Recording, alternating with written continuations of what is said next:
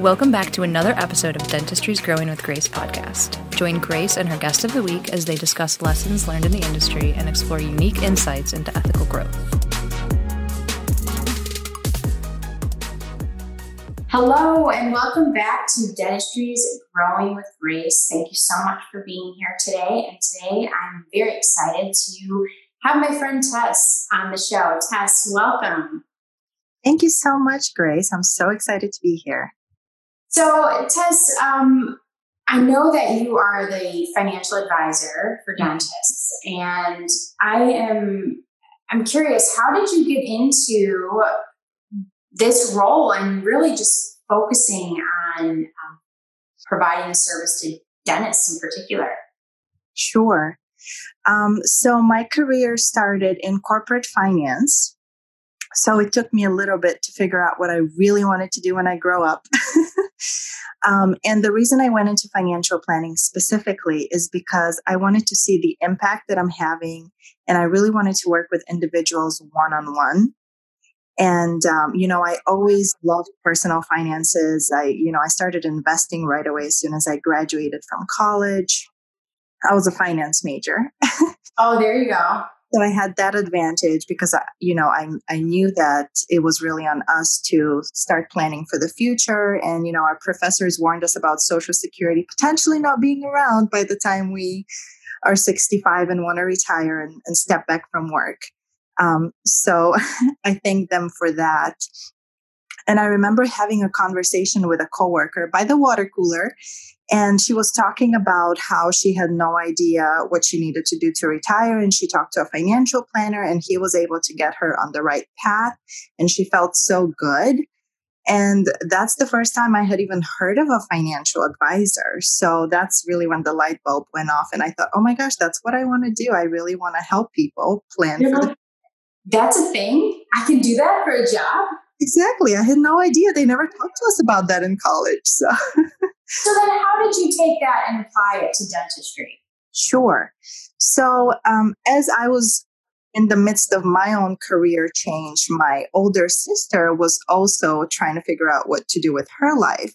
And she ended up going to dental school at Midwestern. And she took on a ton of student debt in order to get her dental degree. A lot of dentists will take on $300,000 and more to get their dental degree. By the time they get their undergrad, some go into MBA to get to dental school. It's a long road. It's a hard road. And then, they have this huge burden of six-figure student debt that they don't really know how to pay off, what the right strategy for them is. And so I really wanted to help her figure out how to pay those off without sacrificing her life, because, she's young. She still wants to open her dental practice, have kids, get married. She wants to live her life too, not just pay off the student loans. So you decided you were going to assist your sister with this. And then I'd imagine something just sparked within you where you realized, other dentists must need this help too. Yes, absolutely. So I work with a lot of professionals, not just dentists and lawyers. I mean, you think about lawyers, medical students, a lot of really dedicated professionals get to where they are by going to school for many years and, of course, ending up with a ton of student debt to show for it, right? And they really need help to figure out what is the right payment strategy and how do they balance that with planning for their future. Mm-hmm. Yeah, absolutely. Well, so I'm excited because I have some challenging questions for you, and I'm looking forward to hearing your answers. But there are a lot of misconceptions about, I think, everything. I think there are a lot of misconceptions about dentistry. There's a lot of misconceptions about marketing. What are some of the common misconceptions about financial advisors? Mm-hmm. Oh, where do I begin? So I think the first one is that financial advisors are for the rich and famous, right?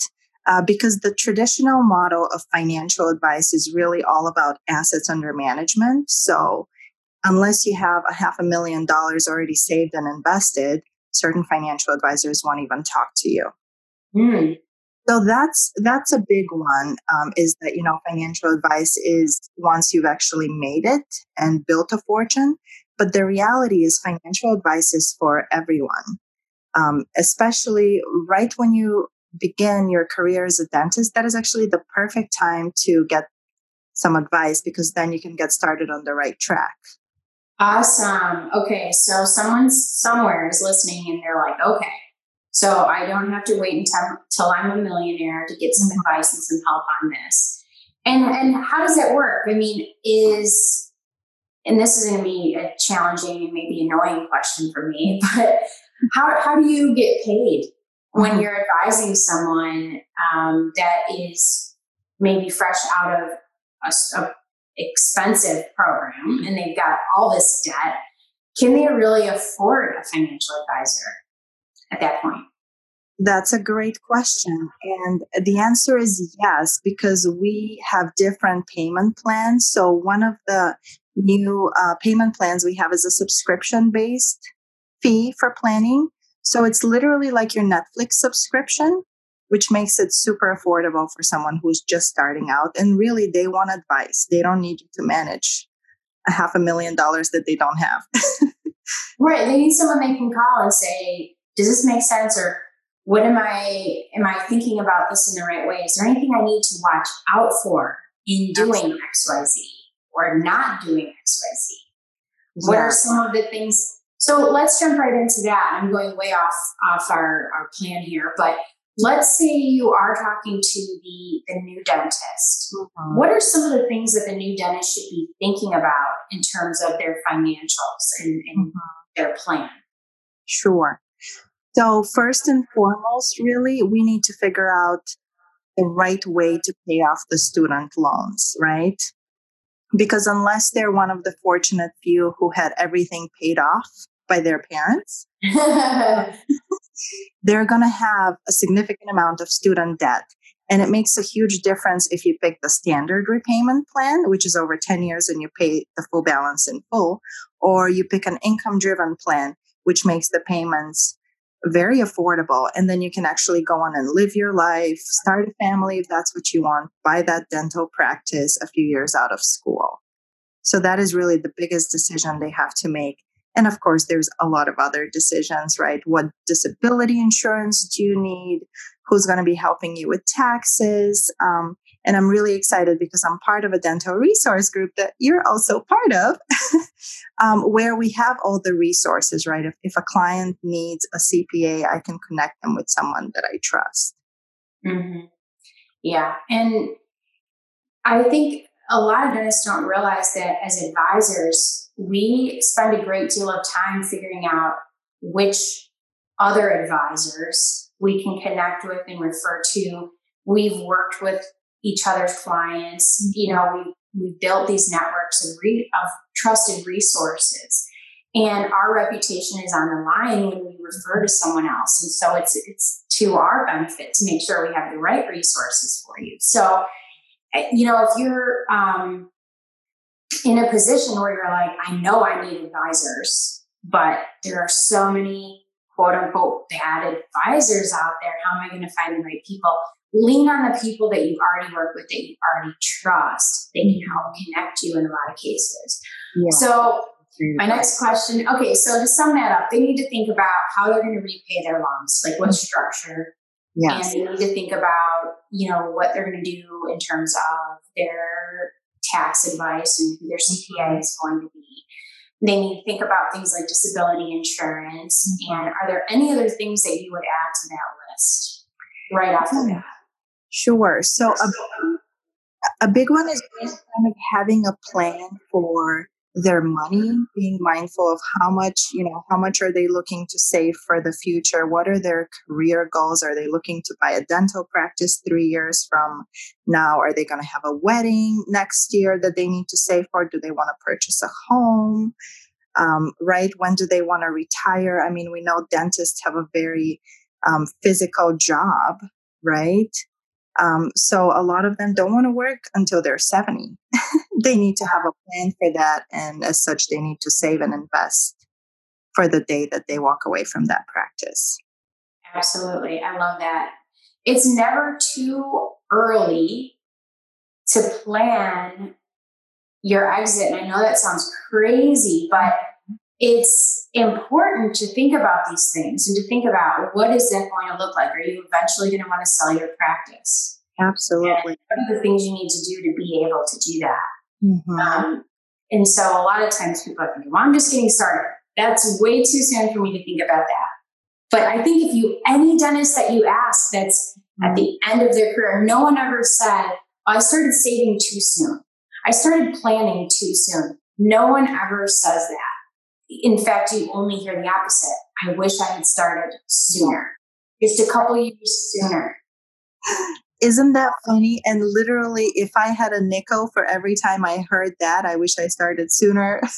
I would work. So what are some mistakes you've seen dentists make when it comes to their money? Mm-hmm. So Grace, it's so interesting because I was listening to a behavior finance class the other day, and we take this for granted, but we all have our own money beliefs that we grow up with, and it's influenced by our families, the culture where we grow up. And so a lot of the dentists, for example, are immigrants. So they have their own set of money beliefs. So for example, all debt is created equal. We need to pay off the student debt as quickly as possible. So I'm going to live like a college student for the next 10 years just to pay off the debt. I'm not going to go out with my friends. I'm not going to go on vacations, forget the dental practice, right? I'm going to be an associate just to pay off the debt. And so that's a huge challenge, right? Is understanding their money beliefs and where they come from, what advice their family gives them. Of course, they do it in their best interest, right? But sometimes it's just not the right strategy.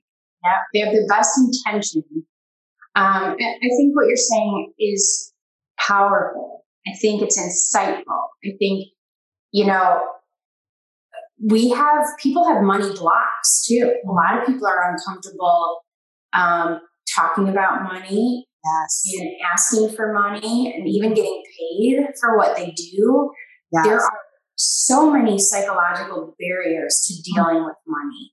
Right. And I think just in having a financial advisor, you can talk openly about those things. Right. And that in and of itself will help you address maybe some deeply ingrained, culturally influenced beliefs that you have around saving and spending money. So that's awesome. What are some other mistakes you've seen? Apart from, I think the biggest one is really picking the wrong strategy for student loan repayment.